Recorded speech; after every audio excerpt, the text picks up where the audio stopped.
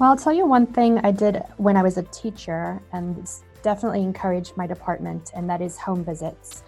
We've seen just the wealth and value that brings when you step onto a family's home territory, to get to know the families and students better, to understand what probably they're bringing that you would not have known if you did not meet their family, who they're living with. And they're so welcoming and so gracious, and they were always so encouraging to have us come into their homes.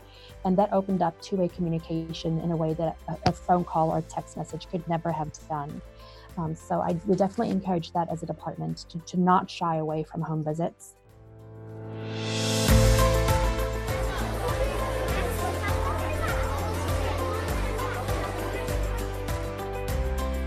Welcome to Highest Aspirations, an education podcast that explores the world of English language learners and how we can make a greater impact. Each episode, we bring you voices from across the ELL community to discuss the issues that matter most. Highest Aspirations is brought to you by Elevation Education, your partner for ELL program management and instruction.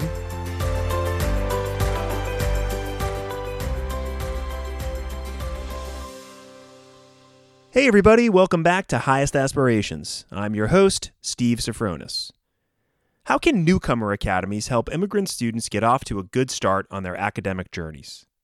Why is community and family engagement so important, and how can educators implement strategies that work?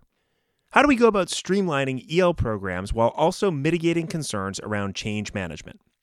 We discuss these questions and much more in the first in a series of episodes featuring Elevation Educators of the Month, an award program we kicked off in October of 2019 to recognize and celebrate educators who go above and beyond in supporting the needs of their multilingual students. In this episode, we speak with Dr. Janine Delahunty of Boone County Schools in Kentucky. Janine was nominated by her colleague Kathy Hammonds, who is also featured in this episode. Dr. Janine Delahunty is the Director of Language Learners at Boone County Schools in Kentucky. Janine has been working in education for 18 years and is still as passionate about serving the needs of students as she was on day one. Being born and raised in South Africa lends a unique perspective to her life and educational career. She is dedicated to equity in education and addressing differences, not barriers. Active on Twitter at @JanineED, that's at GENIENED, to connect with other educators and community leaders, Janine is always eager to learn. Janine and her husband adopted 4 boys from Taiwan at ages 7, 10, 12, and 13. When not at work, Janine can be found on her 15-acre mini farm with ducks, chickens, dogs, and her bearded dragon. Janine was nominated for Elevation's Educator of the Month by Kathy Hammonds, who started her teaching career near her hometown and taught kindergarten, 1st, and 2nd grade. While working there, she attended Union College, where she received her master's degree in elementary education. After a few years, she moved to Las Vegas, Nevada, where she taught 3rd and 4th grades, as well as serving as a literary specialist and interventionalist. This is where her passion for working with English learners started and grew. She returned to Kentucky to work as a classroom teacher in Boone County, where she now works as an English as a second language teacher in her building. She enjoys working with teachers every day as a team to support the learning of all students. Her team also works closely with their families and community.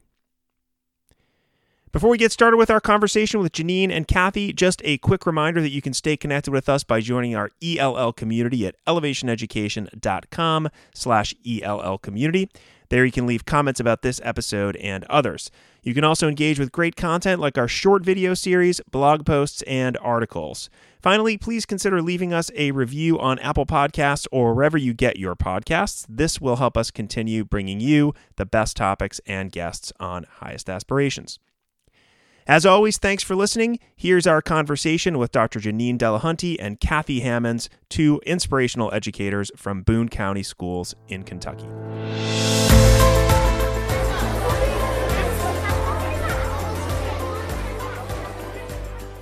Janine Delahunty and Kathy Hammonds, thank you so much for joining us on Highest Aspirations, and congratulations on the wonderful nomination, Kathy, which was beautiful to read, and the recognition for Educator of the Month for you, Janine.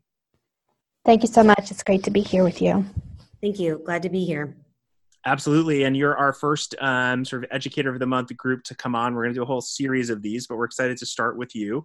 And so I like to start these off with the stuff that we read in the nomination, because the nominations that the nominators are writing are really, really beautiful. And Kathy, one thing that resonated to me about your nomination, and to the rest of the team that was reading it as well, is this quote. You said, "Janine is smart, diligent, and fearless."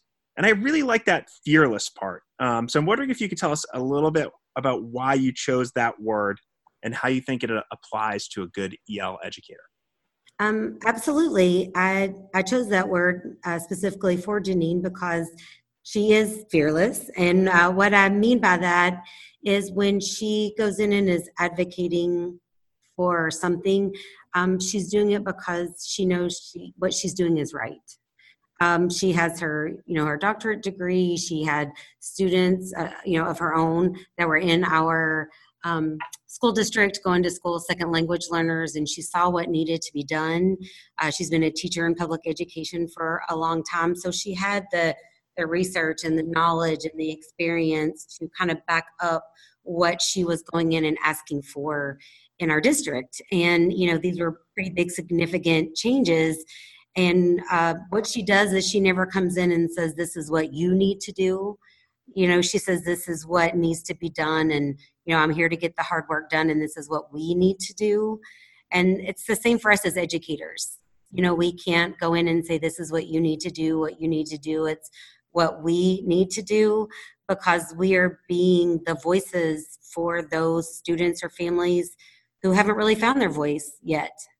We have to be the one to kind of take those chances for them and to speak up and ask questions and be those professionals and continue to learn and to go out and to help those other people and not be afraid, because they might be afraid to ask for help. Yeah, absolutely. I love that. And one of the things that I think is great about how you answered that question is, that word fearless can be, if you're fearless, but you don't have the experience or the knowledge to back it up and to make hard decisions, that can be a little reckless. But coupled with the experience that Janine has and the passion as well, it seems, that's a really, really good quality to have. And I thought that was interesting. Thank you for answering that question. I just love that word, fearless. Thank you. So, you're welcome. And so, Janine, I don't know if this goes into the fearless category, but you can tell me whether it is or not, but one of the great things that I read about, and that I know you did in your district, was to start a newcomer academy. And this is something that folks are, it's not a problem. It's a challenge that folks are trying to figure out, how they work with their newcomers, how they make sure that those students have access to the education that everyone else has. So I wonder if you could tell us a little bit about starting that newcomer academy. I'm curious about where did the idea come from? How did you conceive it? And then how did you implement it? I know it's kind of a big question, but you can give us like the general, that'd be great. Sure. Yes. So I think it does fall in the category of fearless just a little bit, because I started talking about it before I even was in the position to make it happen. I saw it as a need when I was a teacher, just the influx of newcomers that we seem to have over the years.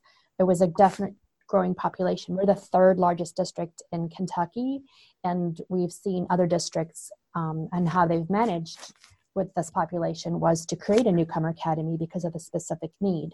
So I started talking about this at the district level, kind of just putting it out there, having feelers for it, knowing that I was going to be adopting newcomers and saying, okay, where are my kids going to go? This is now a personal need.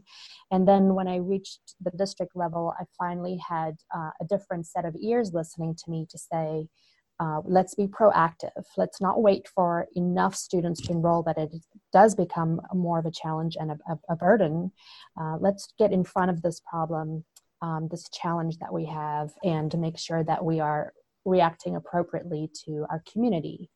So we did start as a pilot with our high school group.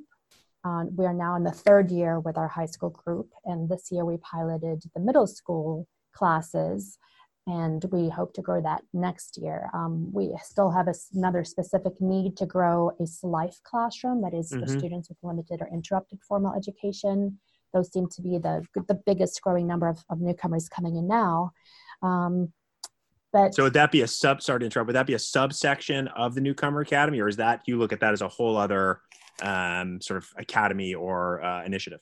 Yeah, right now they're a subsection. They're included within the newcomer programs that we currently have, but I see it as a separate section just because the needs are so different. And then we can, even in a multi-age classroom, accommodate students who are entering, as 17-year-olds with no high school credits. So we definitely have unique opportunities to meet the needs of those students. Right.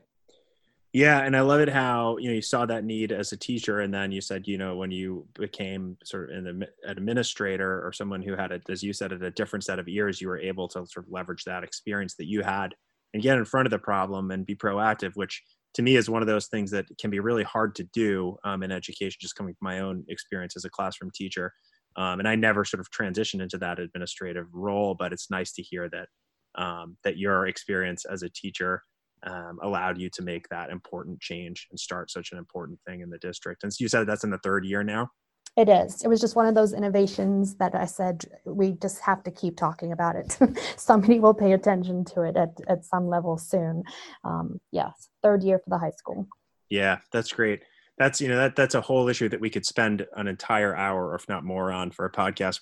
We are going to move on, but that's an amazing thing that you did, and congratulations. And I hope that works out in the elementary school as well, and for the SLIFE population. So Kathy, like getting back to the nomination, another thing that you mentioned is that Janine has really streamlined your processes, and that to me is something that, both in my experience as an educator and here at Elevation, working with a lot of different school districts, that's extremely valuable. But when we hear the word streamlined, we often think of, sort of somebody comes in and puts processes together and it's streamlined at various different levels. But I'm curious about if you could elaborate on how that has allowed you and your colleagues to do your job more efficiently as EL teachers. Absolutely, because having that streamlined piece like you were talking about, it kind of helps what we're doing and how we're doing things not be a secret. So the fact that our attendance clerk understands how important her role is, so then there's not mistakes on the front end when we're getting enrollment and getting information, or our teachers and as EL as well as regular classroom teachers, we're all kind of on the same page. So with that happening, I get to actually spend more time creating lessons, being in classrooms, working with students, doing that professional development for teachers versus digging for information that's missing all the time. Yeah, so, go ahead, sorry. Well, and I was just going to say, and then it also allows our anyone in our school district, as they go up, to have real-time information.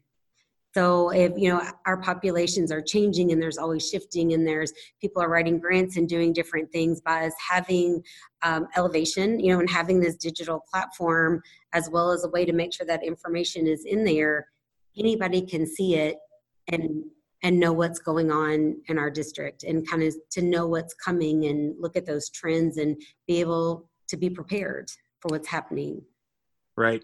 And it sounds like Janine, and I'm sure others as well, have done a really great job of not only sort of adopting a tool, in this case Elevation, but streamlining it to your particular needs so that people have access to the information that they need. And you mentioned like the attendance clerk, which is somebody who has like a really important job. And I love it how you mentioned that, I forget how you said it, but you're not sort of working inside.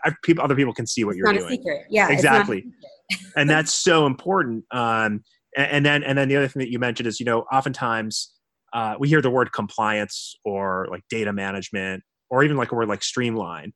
And you start to think, well, like how important is that to actually, getting your day-to-day job done? But it's so important because like you said, and I'd love to hear your reaction to this, it has freed up time for you to do other things. Are you finding that, one of the things that we're hearing about quite a bit, and I'm putting you on the spot here, but is, just working with content teachers who are now new to having lots of English learners. Are you finding that streamlined process is helping you spend more time with those content teachers who maybe need a little extra help?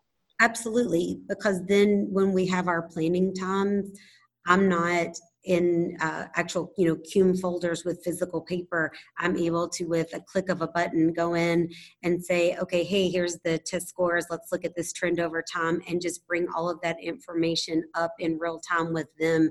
And then we can look at our accelerated reader scores and other data and stuff in there too. So we're kind of looking at the whole picture, not just an access score, not just state testing, not just other things too. Then we can talk about what's going on in the classroom, but the teachers can log in and look at that at any time. They have Elevation accounts too. So if they're having a question about, well, is this student progressing like I think they should, they can, click on there really fast, be able to look and see when the student enrolled, because they may be new to our school, and their information has just come in. So absolutely, it has given me a much better opportunity to be with my teachers physically, helping them be in their classrooms all of the time, and to allow me time to make more and more hands-on things for our students to use. Because, every year is different. The students you had in second grade last year are not the students that you're going to have next year.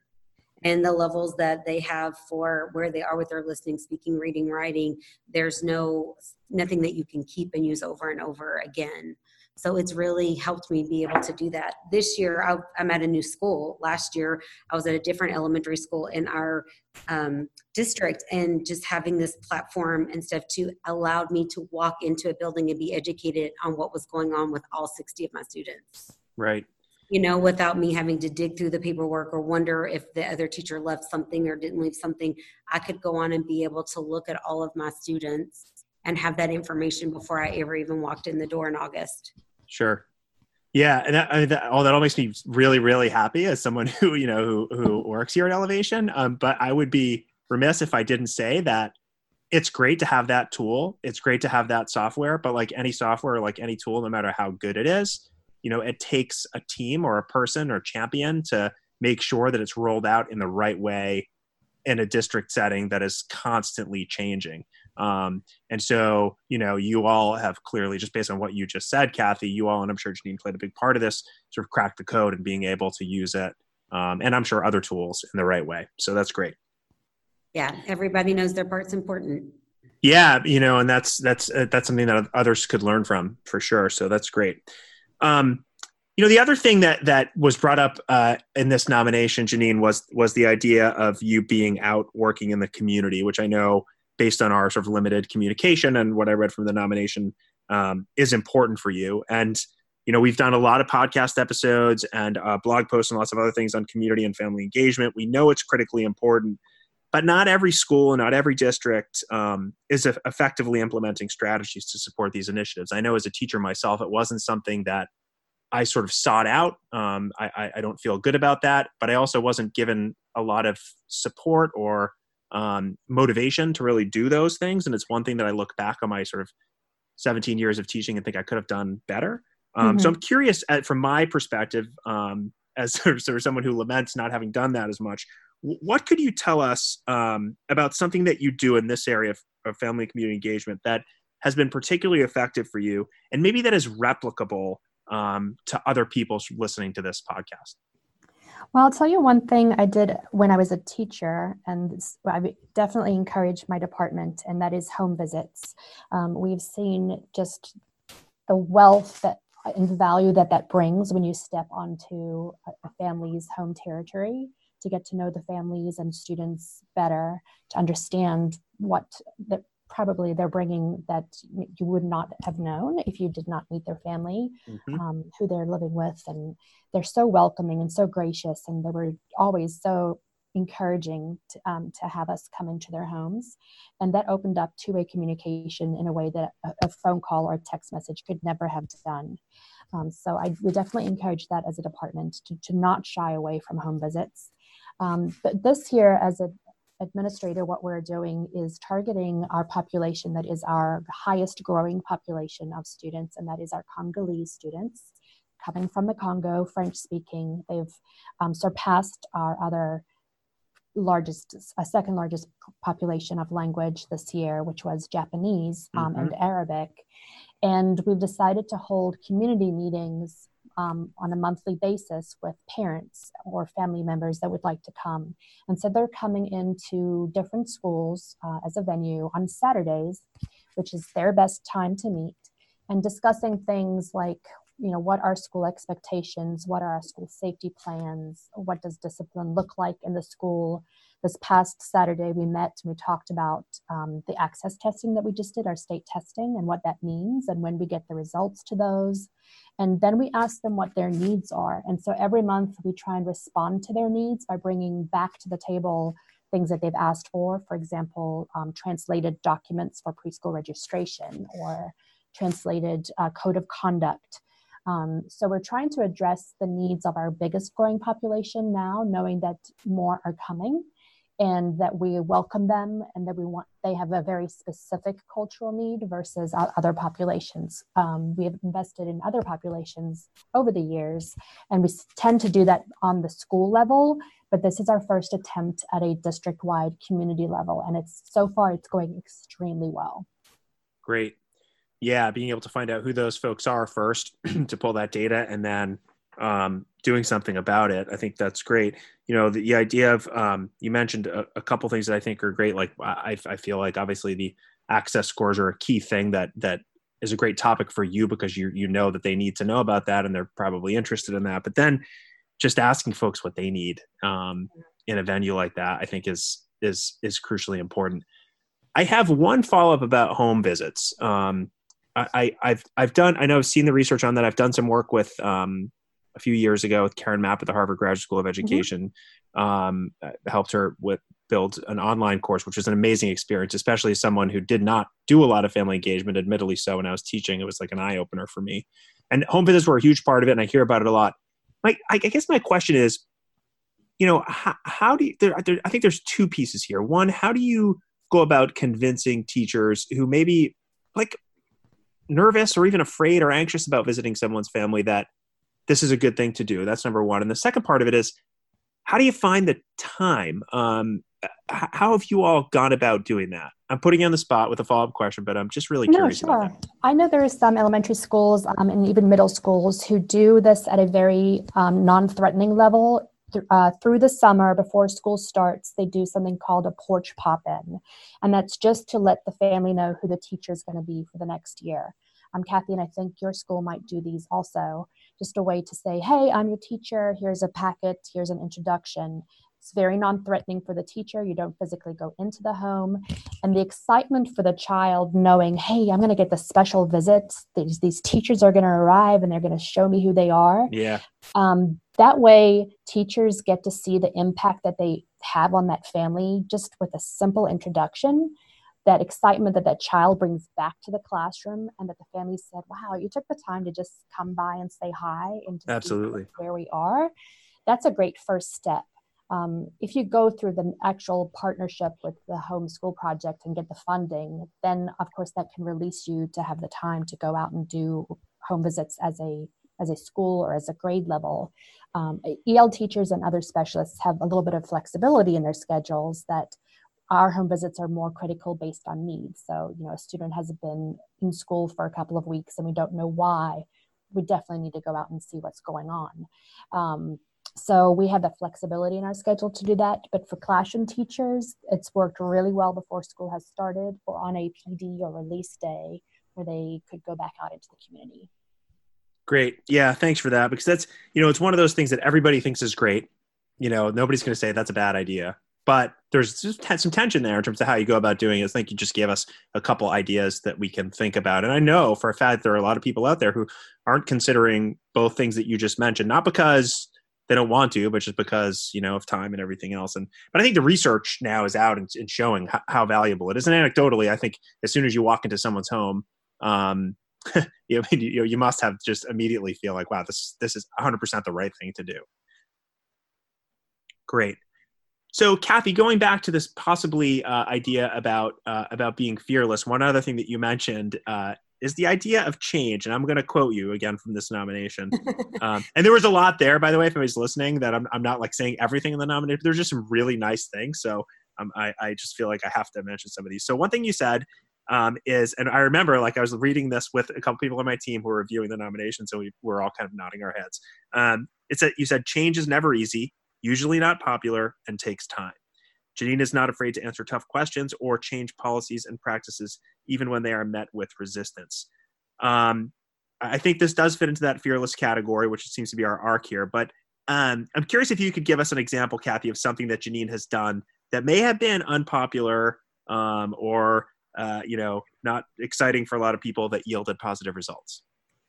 I would probably say from the experience that I've had with what I've seen is saying that there really needed to be a real overhaul in our overall instruction.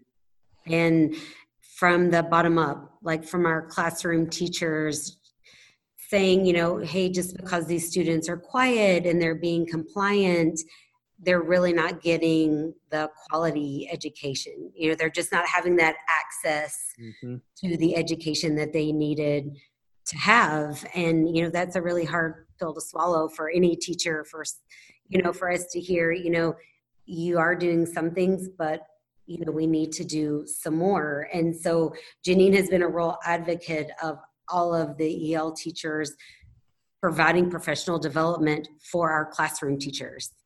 And again, standing in front of them and talking with them, and people can get really defensive and upset, but letting them know that the sheltered instruction and those, research-based strategies are good for all students. Yep. It's not one more thing that you have to do. It's a better way of doing what you were doing anyway. But when you start that conversation, it's not easy, but it really had to be done. And these changes really had to be made. Our staffing had to change up some, our professional development. It was a lot of work for us outside of the school day trying to put things together. And then luckily a lot of our classroom teachers have committed to coming to those professional developments. And it's really started a lot of conversations that I think before maybe I don't think would have happened. I think because our kids are quiet, they're not causing any problems and they are just getting by the best they can. That's not what we want for them. Yeah, you've painted an image in my mind of that kind of sort of traditional classroom of everybody sits in their seats and they're quiet and the teacher's the center of attention and they're absorbing information. And I think even now there are probably some places, certainly when I was teaching not so long ago, where, if a principal was doing an observation, that is what they were looking for. But I was lucky enough to work in a school district, probably like yours, where if my principal or evaluator came into a room and I was standing in front of the classroom and everybody was in a foreign language class, I taught high school Spanish, and everybody was just listening to me, they would know immediately something was wrong. Whereas if it was a little bit of chaos in the room, maybe somewhat controlled chaos, people talking with one another, they would be able to go in and explore what was happening rather than being like, what are you doing? You have no sort of classroom management skills. So I think that's a really good point. Like you mentioned, sort of being quiet and compliant, which I think for many people is like that's the traditional view of what a classroom looks like, right? But it can't look like that anymore. Mm-mm. No, and Janine not only, so she talked to the administrators, she talked to us, we talked to the teachers, she had those tough conversations with everybody. And, I'm sure some of the administrators were like, well, things are going okay, but okay isn't good enough. So she really put herself out there and worked with all avenues to improve the education across the board. Yeah, that is leadership right there for sure. And not all of us are cut out for that. Janine, so one thing I just mentioned that I was a Spanish teacher for a while in world languages. And during that time, I had no communication with the English learner department. There was no collaboration or anything. And I know that according to Kathy's nomination, you took charge or took on being in charge of the world language department as well as being in charge of the EL program because you saw the importance of it too. I'm curious if those two departments in your district collaborate. And if so, what kinds of collaborations between those two departments do you think are most effective? Yeah, so that was just, again, one of those things. We're learning language. It doesn't matter what language you're learning. It would make sense. If we're talking about proficiency and some PD that we would go to, that we would get those departments together. Yeah. So the collaboration started just with equity of access to PD. I wanted to ensure that both groups had monthly PLCs, that they were coming together, talking and sharing and learning from each other. And from national trends and things that were going on in literature, but also access to conferences and to go out and see what other districts, other states were doing. So that's the first way that we started collaborating. And then also just naturally started collaborating together on our international festival that has been built up from a Japanese festival about 7 years ago. So that started as two schools that have Japanese in their elementary schools, the parents coming together and saying, hey, let's celebrate our culture and our learning, and it turned into a district-wide international festival. And so both departments are able to showcase their learners in unique ways with that. The last way that we've really collaborated together is the Seal of Biliteracy that was introduced last year. And so we got that board approved last year. Both departments are really pushing their students from the world language end to say, okay, you're taking AP Spanish. I know that you can get the score that you need.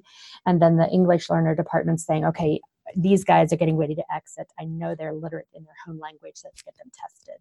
So just to celebrate that level of literacy with both departments has been really great. Yeah. So, I mean, all those things are amazing. I love the PD and the equity and PD piece. I think that's great. PLC, spending time together and just learning from one another. The informal festival, the Japanese festival, now the international festival, bringing both groups in. I think that's amazing. The Seal of Biliteracy one kind of hits a nerve with me because I've talked a lot about the Seal of Biliteracy on this podcast with a lot of different people. And it's one of those things that is getting a lot of interesting press, some good, some bad, some neutral. But what it has done, at least in my opinion, this is just my opinion here, is it has allowed for the kind of thing that you're talking about, which is in a school where there is sort of an AP Spanish language class, which is a course that I taught before we had the Seal of Biliteracy in my district, in my state, and also has an English learner population and students that are exiting and are clearly, biliterate, that there's that just equitable access to something that it's a Seal of Biliteracy that you get when you graduate. Right. And there's a lot of, of press out there about asking the question, is it equitable? And like your shining example, and I'd love to hear your reaction here of it is equitable if you make it equitable and you put it in place in a way that makes sense.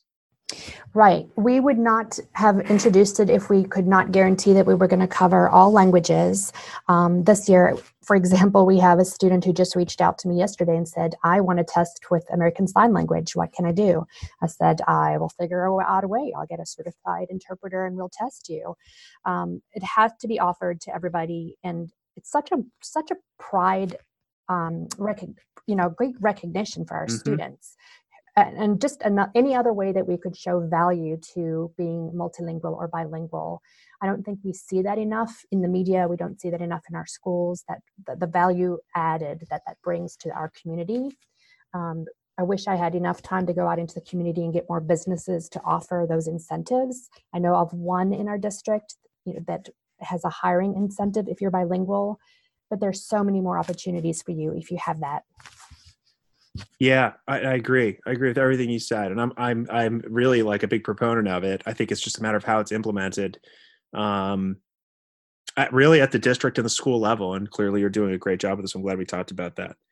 All right, so 2 more questions, and these questions are really just we try to curate great books and information for folks who listen to the podcast that they can look at. And I myself am a huge reader, and I think I get like 90% of my books from recommendations from people who come on this podcast. So maybe it's a little selfish. I don't know. But the first question is, and I'll start with you, Kathy, is there a book or other resource that you'd like to share that's had a profound impact on you, either personally or professionally? I would say probably the work and books that Eric Jensen has done on poverty, because it helps you to understand that we are teaching the whole child, and just to remember that, yes, academics are important, but if we don't build that solid foundation first with respect and a relationship and helping some of these students see hope and, have that positive attitude and change it to I can, not I can't, then, we're never going to get where we need to go with them. So 20 of my 21 years teaching were in a Title I school. So I just think that's really important to remember so many things that happen outside of the school day that comes into the school day. And we have to do the best we can to meet them where they are and understand them and love them and help them grow. Absolutely. Great recommendation. I highly endorse that. Janine? Yeah, a book that's more current. It's called The Newcomers by Helen Thorpe. Yeah. I got to hear her talk about the book and her research and her experience last year with the Women's Cincinnati Club. And it was so powerful. It's such a great read. It reads almost like a fiction book, but it's filled with great learning for any teacher who would encounter an English learner, and just the experience and the way that she followed the stories of the families and the students. I think it's a fantastic educational read, or just fictional read. Not non-fictional, but you know what I mean.